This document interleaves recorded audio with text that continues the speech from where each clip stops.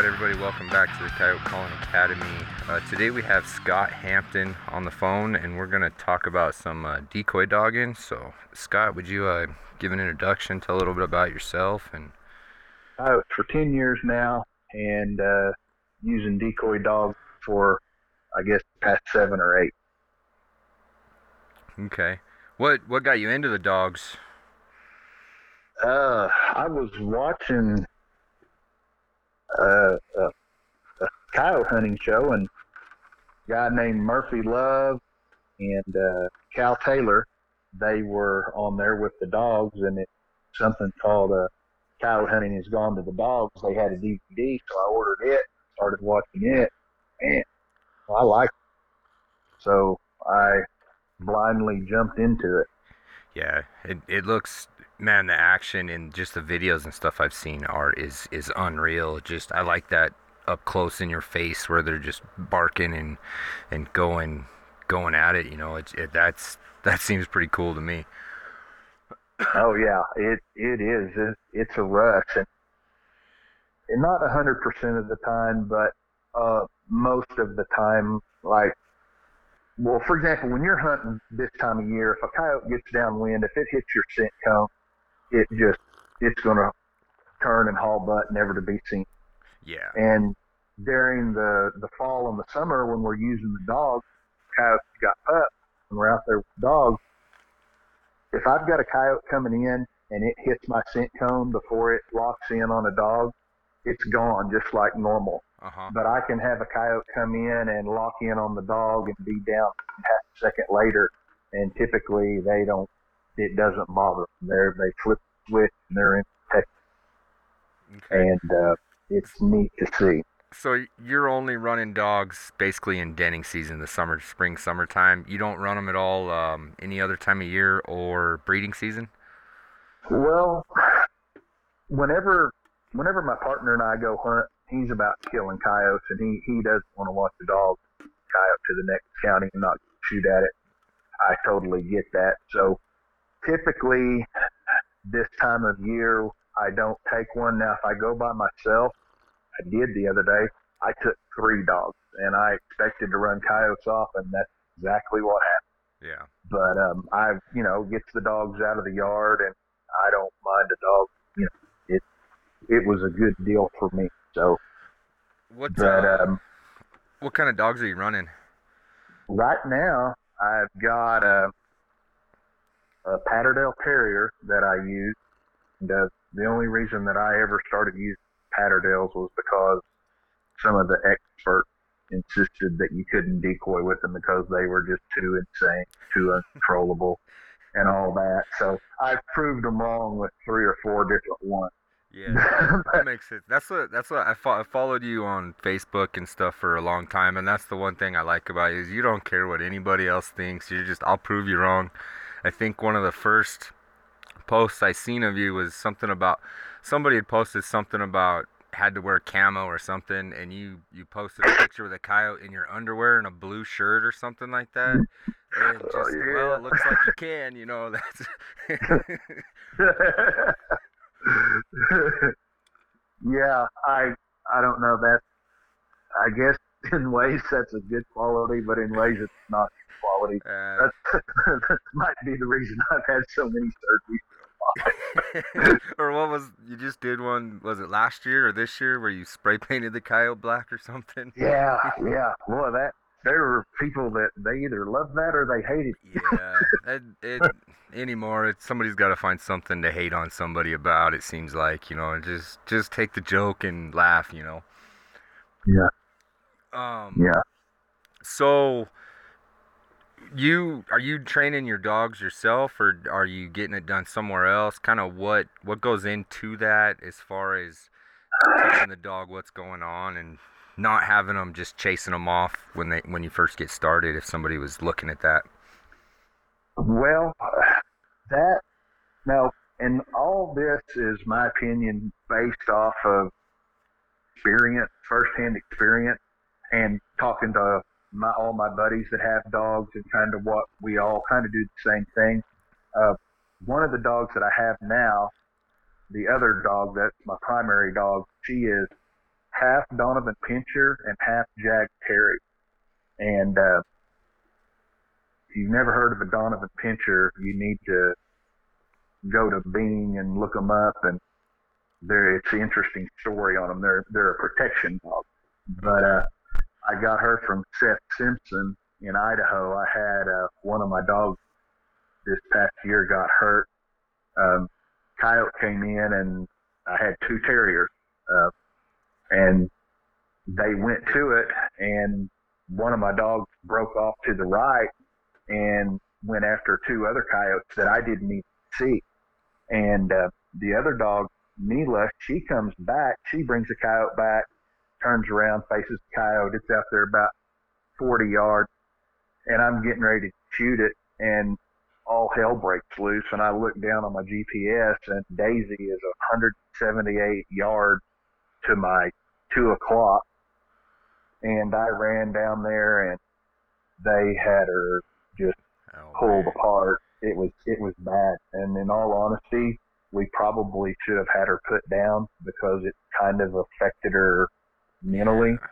She still has her prey drive and the go, but there's just it messed her up. Oh yeah. So that's when Seth contacted me and said, "Hey, if you need a dog, I'll send you the dog." So and Seth takes dogs year round. They hunt at night, they hunt during the day, and they'll have 3-4 dogs. And he produces a lot of really good dogs. But, yeah, I followed him on Instagram for a while.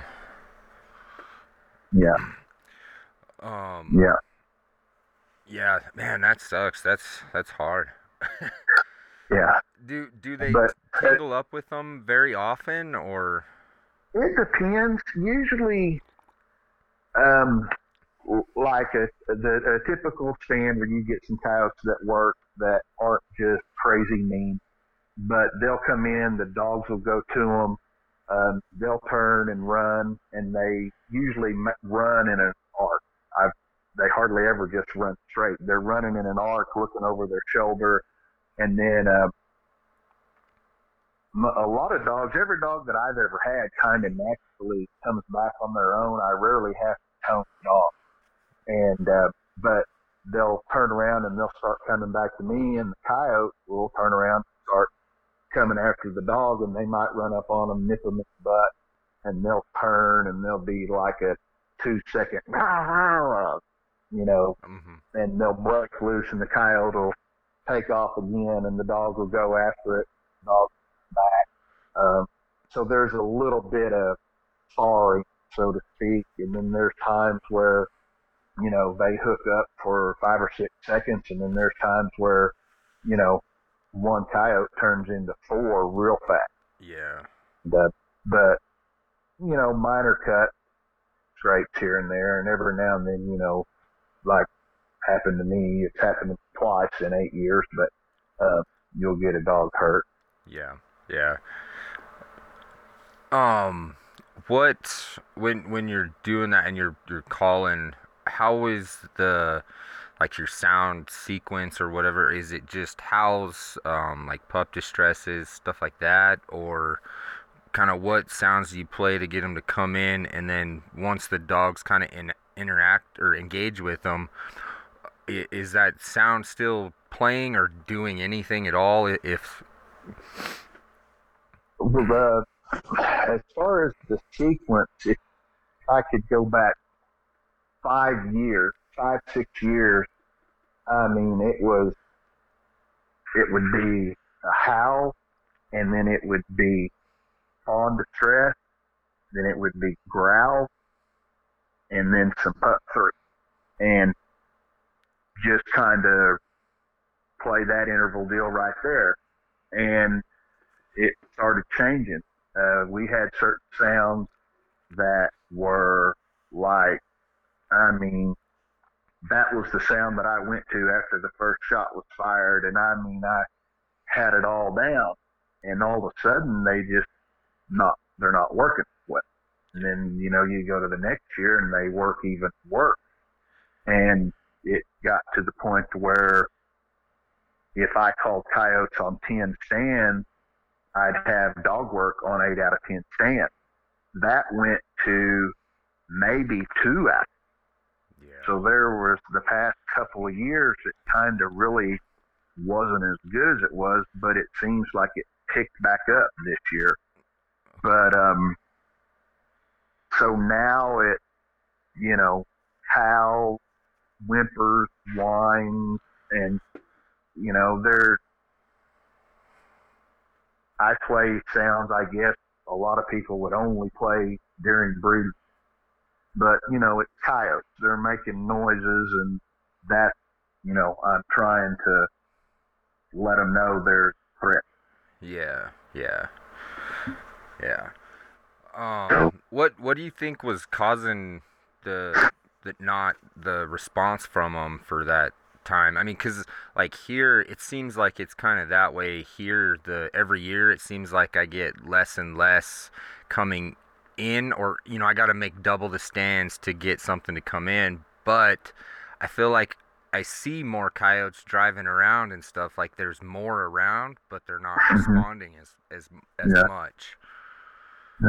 Well, I think on like the months where we don't have the dogs, like say October through March or whenever, that I think could be contributed to so many people calling and coyotes hearing so many sounds and the amount of people.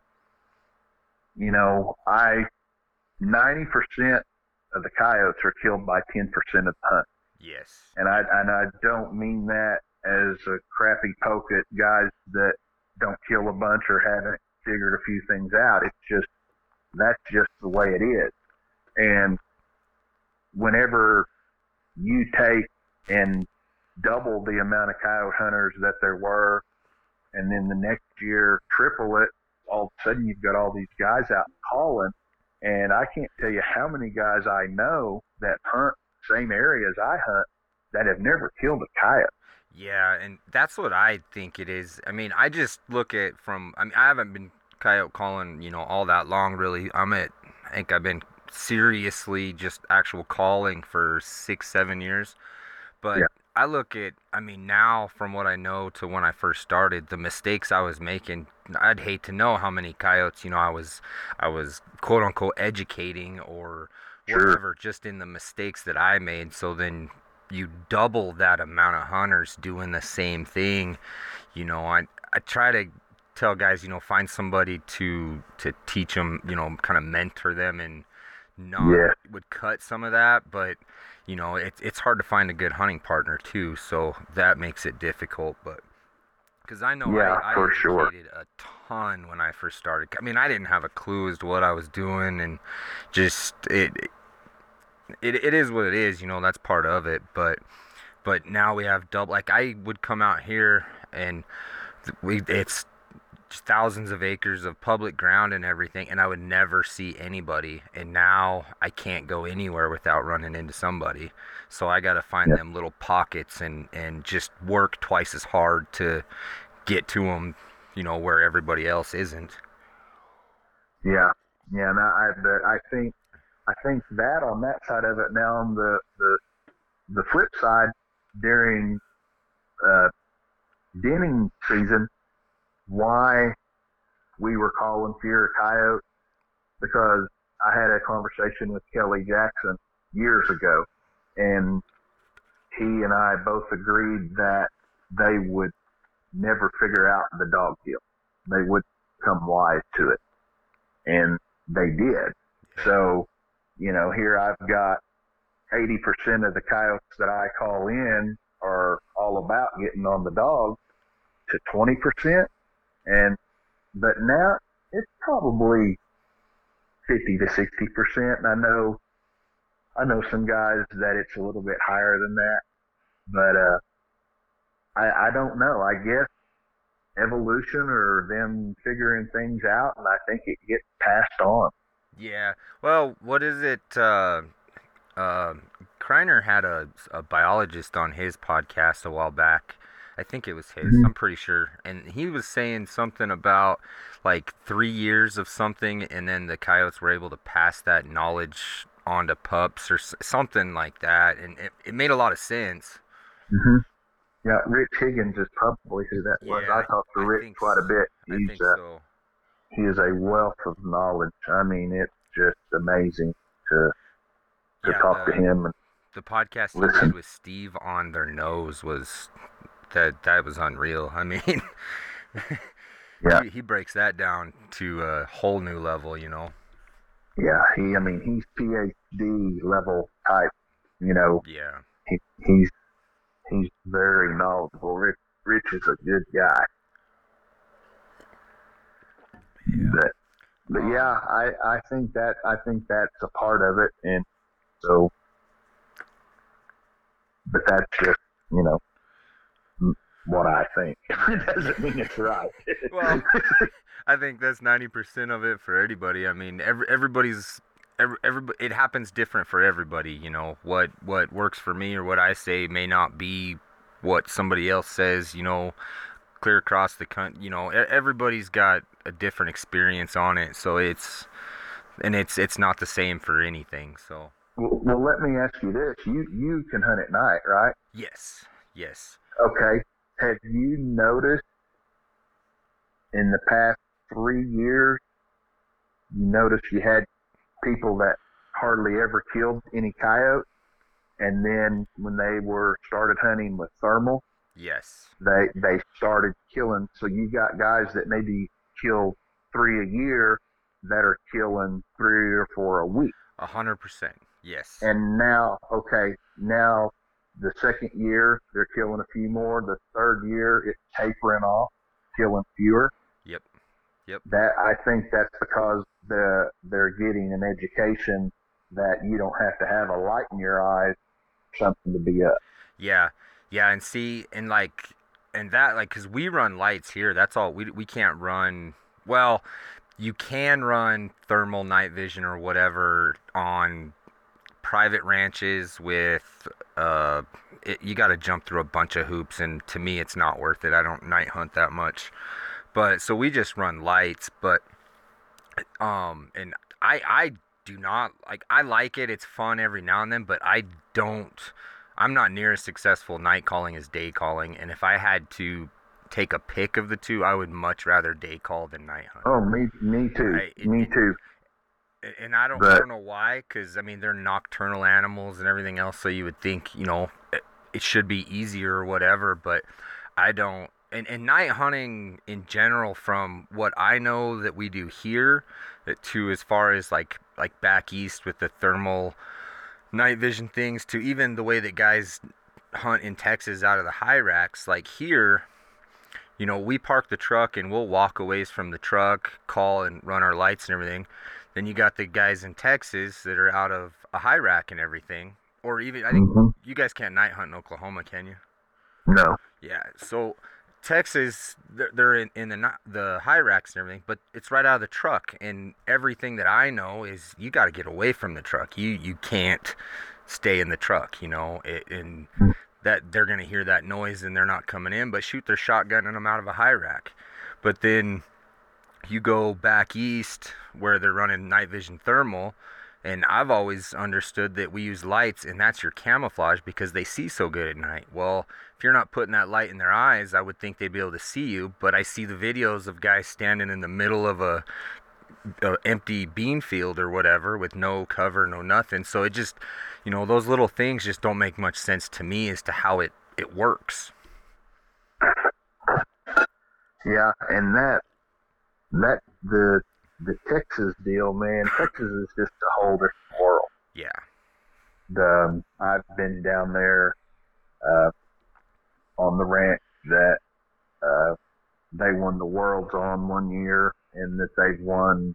I mean, it's prime. It's as good a ground as there is, and drive around. And if you drive 400 yards and a coyote doesn't run in front of you, it's a.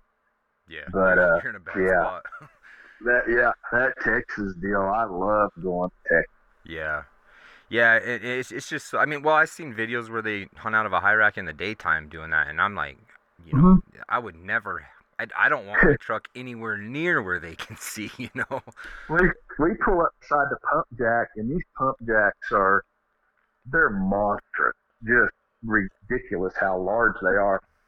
We just pull the truck up on the opposite side of the pump jack, walk to the edge of what they call a location. You know, it's where all the gravel stuff is. Pull up, turn around, walk to the edge of the location, set up, and start calling. Yeah, it's crazy. I mean, but well, was it 2 years ago that Nathan Spencer they checked in what like 30 some coyotes in 2 days at the Big Bobcat contest? No. They checked in 63 coyotes in 22 hours, I believe. That's and then the next year they checked in 66. Wow, that's unbelievable. That's now, but here's the deal that people need to keep in mind here with Nathan and Daniel Howard, Casey Smith, Cheston. Those guys, I think Nathan told me they were at 189 coyotes that they had pulled the trigger on in contest, and they had recovered 188. Wow. Those guys got into a contest, a fox contest, and they killed 72 fox. Every one of them was head. Wow. So they are precision shooters. They function just like a fine-oiled machine. You know, Yeah. you drive. You know, everybody knows exactly what's going on. Casey is, from what I understand, if you put a light on a coyote and it goes down, you can shoot 5 of them, and Casey can find every one of them with a light. He can guide those guys Really? out there where they walk straight to the coyote, and they're just, you know. See, that's what I hate about night hunting, because I shoot them and then I spend an hour looking for the dang thing in the dark. I'm walking around lost, you know. Yeah, that's unreal. But that's what it takes to win them contests. I mean, I just did a podcast. I seen a bunch of contests coming out this year where they're saying no sponsored hunters, no professional whatever. And I just did a podcast talking about that, about, you know, put in the work to get there. Those guys that are there, they've put in their time and worked their butts off to get there. And instead of guys trying to beat them and working to beat them, they just complain about it and get them kicked out of these contests. But I mean, like you said, those guys they're precision shooters. They everybody knows what's going on. They're running like a well-oiled machine, and that's what it takes to win that. You got to put in the work, you know. Yeah, and they do, you know. They do, and there's a lot of guys down there, those teams that just kill a bunch of coyotes, a bunch of cats, and they're just good, you know. And it's the type of deal that it just makes you shake your head. And I can imagine somebody like up where you're at, and guys that aren't in the Oklahoma, Texas area that have never been to Texas. I can't imagine what goes through their mind when they see even like the guys that check in 30 guys. Mm-hmm. It's just like, holy crap! Well, I mean, what is the deal? Yeah, out here this way, you know, we don't have near that. Those numbers like that aren't coming into contests. What was it? 2 years ago when Garrett Johnson won the big one in Wyoming, and they were like 32 coyotes, and Jeff Nimnick checked in like 30 or something like that, and that was the most coyotes checked into that contest ever, you know. So I mean, that's a big difference between 60 something and 30 something. And however, I mean, that contest in Wyoming has been going forever too, and that's the first time that many's been checked in.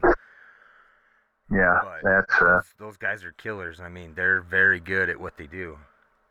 Yeah, no doubt about it. You know, I like hunting those contests and stuff like that, just because I like interacting and talking with guys like that. Like we hunted Kelly Jackson hunted one up here 3 years ago, and him and Aaron Evans won it. Mhm. And I mean that's my favorite part of the contest is after the check-in, just talking and asking those guys the questions and just listening to the stories, because that was the best part of the whole weekend was the stories. I think we checked in 3 coyotes or something, but it was the stories, and those people, they're real people. Oh yeah, yeah. Kelly, I've been, I'm fortunate that I've gotten to hunt with Kelly quite a bit and uh, learned so much from. Uh, it's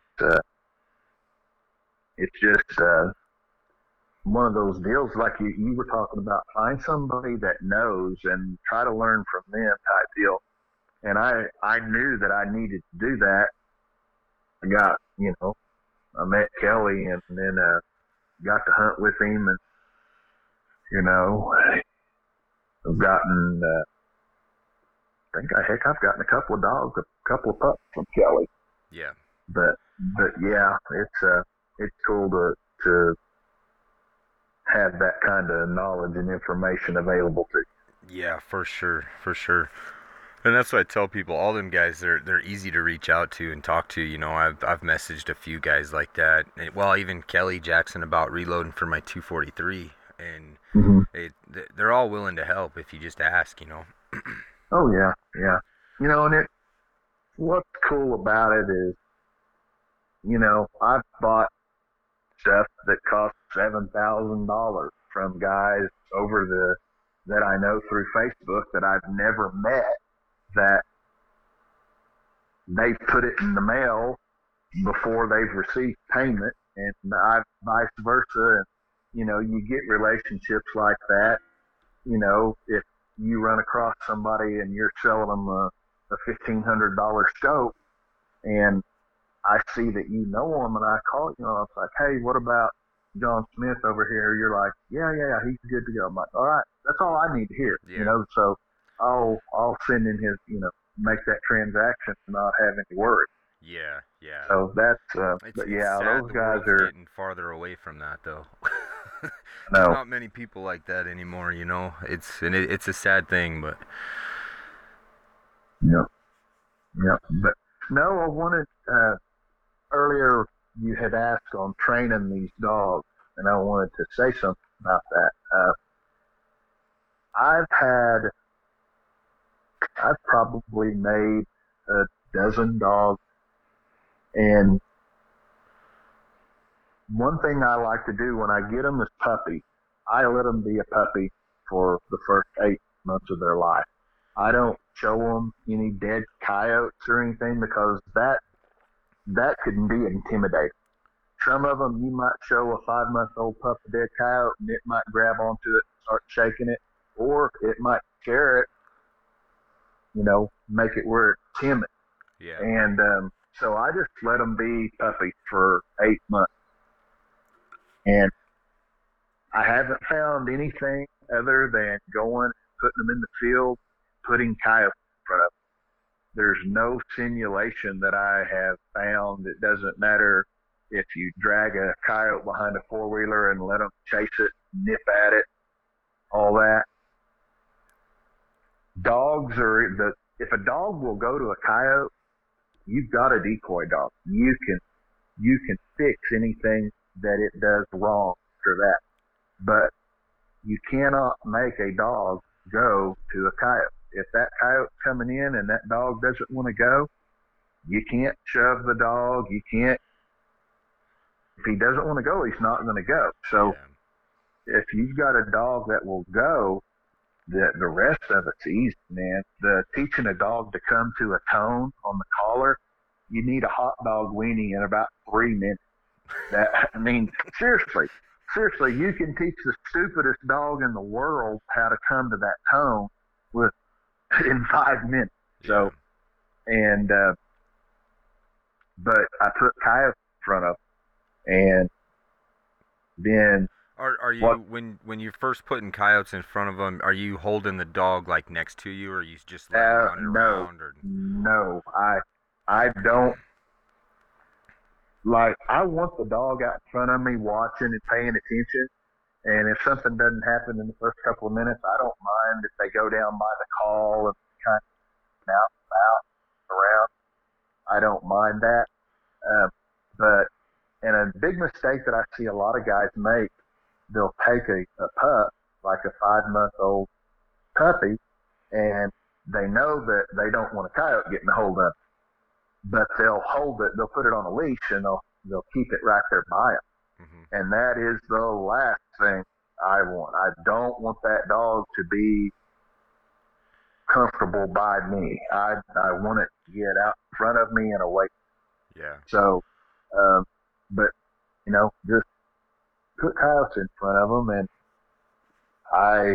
everybody I've talked to, if there's something else that you can do that helps, they're not telling me their secret.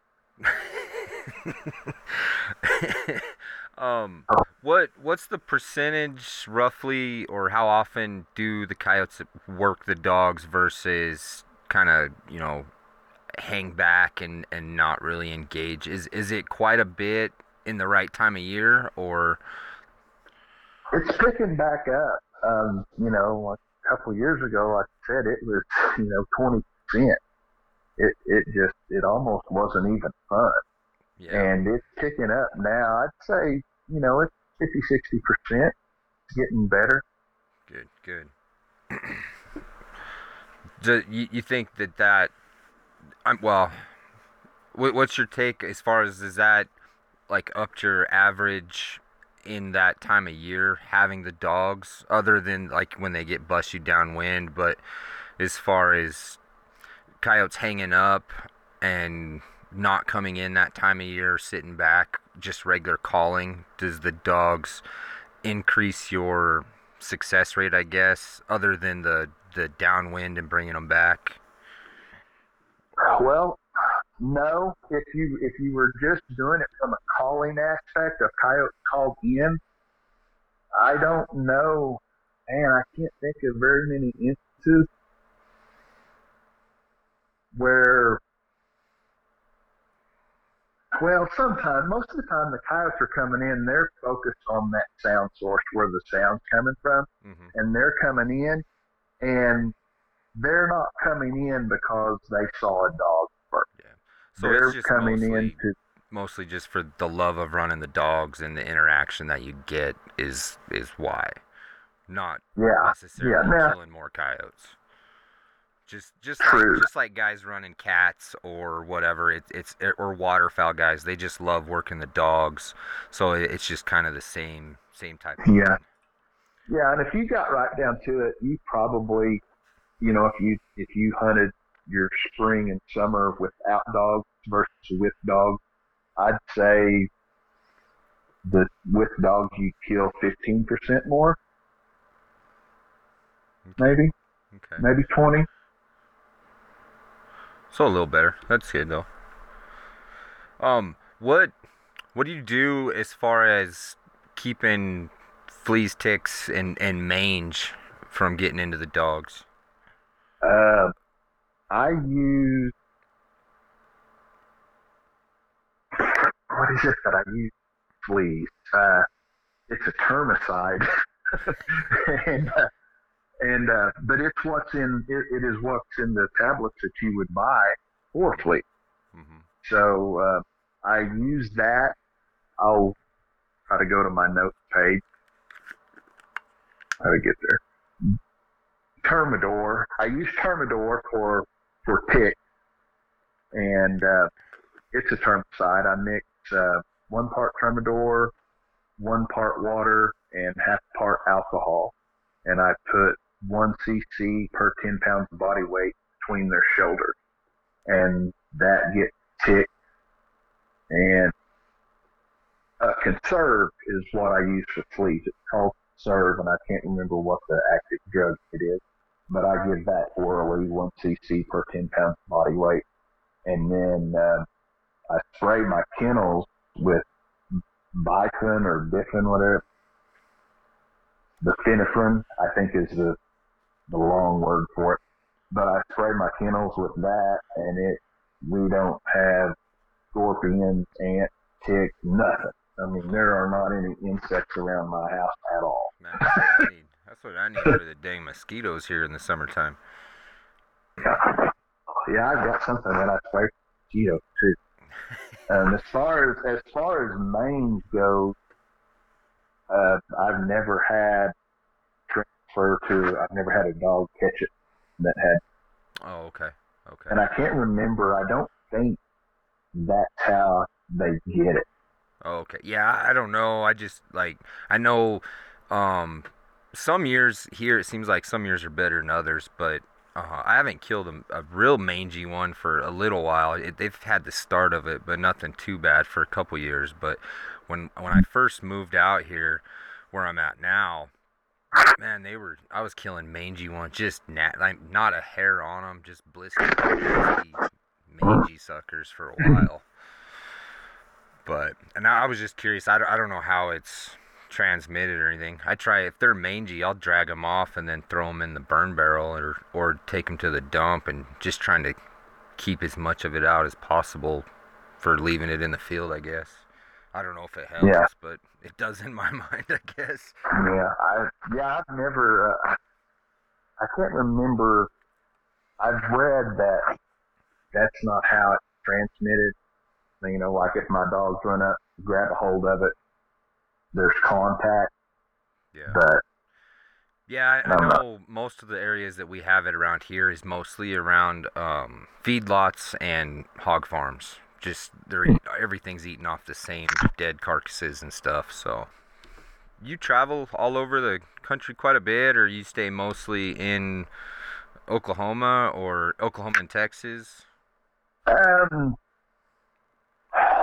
Mostly Oklahoma and Texas here the past couple of years, but I've been to Arkansas a couple of times. I went down and hunted with Tori and Dave and Dayton and Kerry Wayne a few years ago, and I've been Kansas quite a few times with Jeff Ryder. He's probably his YouTube channel is called Decoy Doggers, and those are probably some of the videos you've watched. Yeah, yeah, I've seen some of his, and then Yeah, what Levi Johnson, I think it is, Johnson. in Montana. Hmm.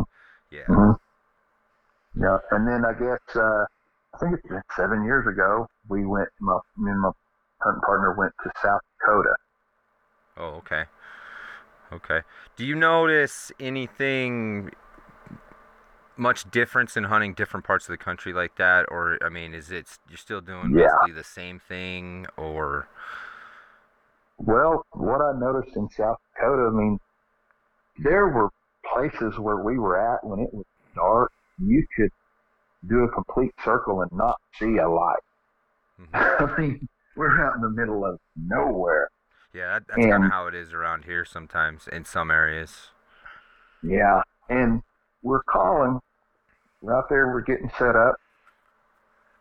There's coyotes 700 yards downwind, working their way downwind. And every time we saw coyotes, they were downwind 400 yards plus. And so we finally, the third day, we set up, and one of us was close enough to run the call, and the other one was about 400 yards downwind. And we started killing coyotes. We're still having to make 200-yard shots, but Yeah. I think we got five killed. And, but can't believe it took us 2 days to put it together. but once we did, Yeah. it worked. Yeah, it's just Yeah, something that was that's crazy. yeah, That was something so crazy. easy that you don't even think about it. Hmm. Yeah, but that was the main thing that I noticed up there. And Texas, I don't know. There's just more coyotes, Yeah. and there's times, I've been down at David's and made 4 or 5 stands and not see a coyote. And then the next day, like I was talking about, if you drove 400 yards and didn't see a coyote, it was a bad day. Yeah. Yeah. So, but but yeah, South Dakota is the main place, the main one that I noticed with the coyotes going so far down. But you're calling and everything, still doing the same type of thing. Nothing really changing there. I mean, I always kind Mm, of I haven't hunted, that many places out of state or anything like that. So, but I always kind of just a coyote's a coyote. yeah, and I can't figure out. I think I agree that a coyote's a coyote, but why can't they call coyotes during the day in the east? Yeah, that's true. That's true. And and I know the guys that are saying that you can't call them or can dang sure call coyotes. Yeah, you know, yeah, yeah, yeah, but yeah. I don't know. Just I mean, yeah, 'cause you never hear anybody talking about day calling in the East very, very often. It's mm-mm, not that popular. no. And from after hunting the eastern a couple of times and kind of seeing, I was like, all right, I get it. Yeah, yeah. How was that? It's fun. You know, I'm I'm a realist, and I know that there are about half a dozen teams that put a whole lot of effort into that, have prime ground, and they've got their stuff in order. And it, I knew we weren't going to play. We were hoping maybe to kill the biggest or the smallest coyote, and we didn't get that done.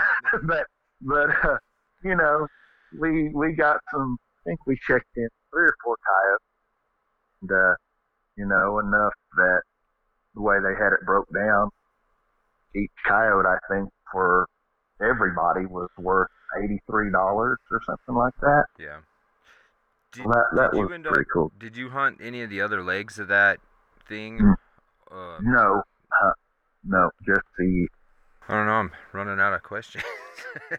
um, let me ask you what would be the biggest piece of advice you'd give to a new caller to getting started? The something that you wish you'd have known a lot sooner when you started. new caller. I would say listen to Rick Higgins on Steve's podcast and learn everything you can about a coyote's nose. And once you know that there's nothing you're going to do that's going to fool their nose, then you just learn the coyote cycle of life. Know what's going on right now in mid-January. Know what's going to be going on in 2 weeks from now. And when you understand how their world works, you have a better chance to kill them. And by the time you think you've got them figured out, they'll show you that you don't. Yep. Yep. Every time. Every time. Yeah, that would be it. Understand their nose and how to play the wind. I think that is probably the people that I talk to that are just starting or not successful are baffled when I explain to them how well a coyote smells. Yes. Yeah. And but so those 2 things right there, that's what I would say are the most important. Okay. Right on. Yeah, I 100% agree. That's good. Um, well, you got anything else you want to throw out there?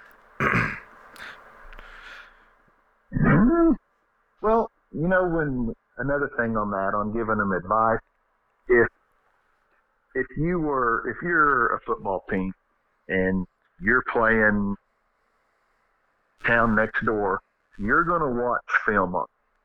You're going to know what plays they run when it's 2nd and 5. You're going to know what they're going to do if it's 3rd and 1. You study your opponent and you figure them out and try to learn as much as you can about them, and then you go in more prepared. Yes. Next week, you've got a new team. You watch their film. You learn as much as you can, prepare.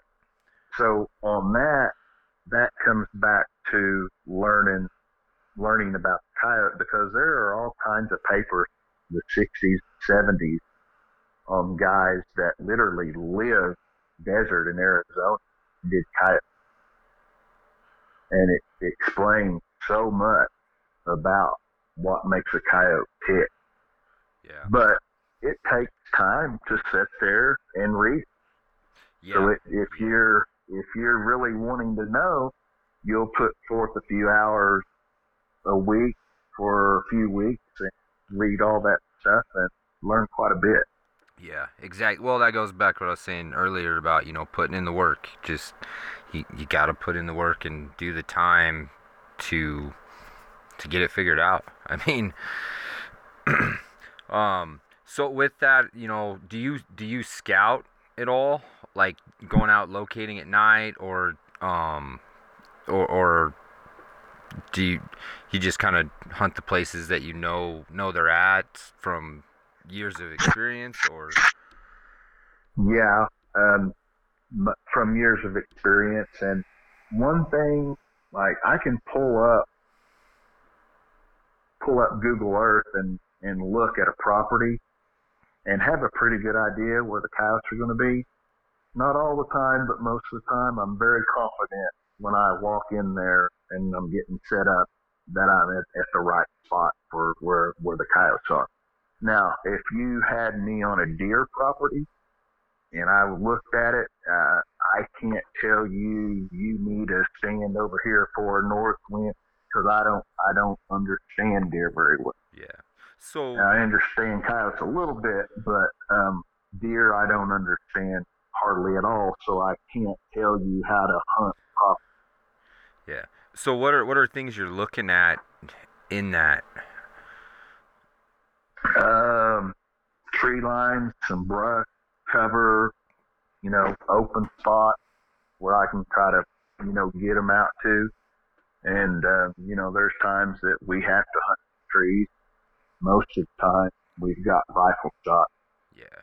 But I hate hunting in the trees. I hate hunting in cover. I'm basically eastern Kansas or western Kansas. There's no cover but a yucca bush or something if I'm lucky. And I get in. We got a few areas that got a little bit of pinyon junipers and stuff, and I hate calling in there when I can't see for.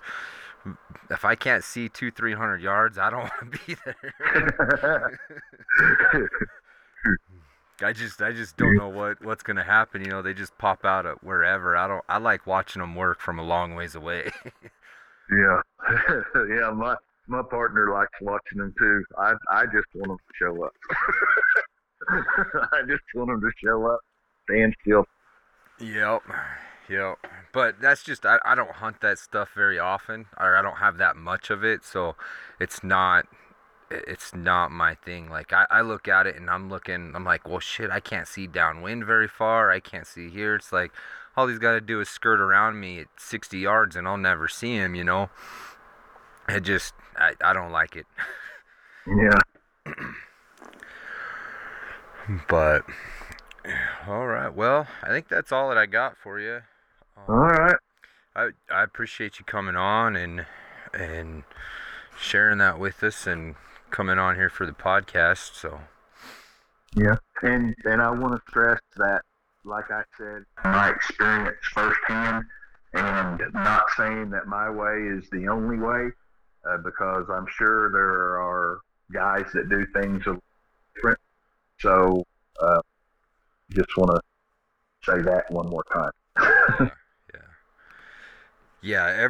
Everybody is doing everything different. I mean, there's more than one way to skin a cat. So yeah. So, alrighty, man. Well, thanks. I appreciate you coming on. You bet. Thanks. Thank you. Yep. Thanks everybody for listening. Good luck hunting and God bless. Take care, everybody.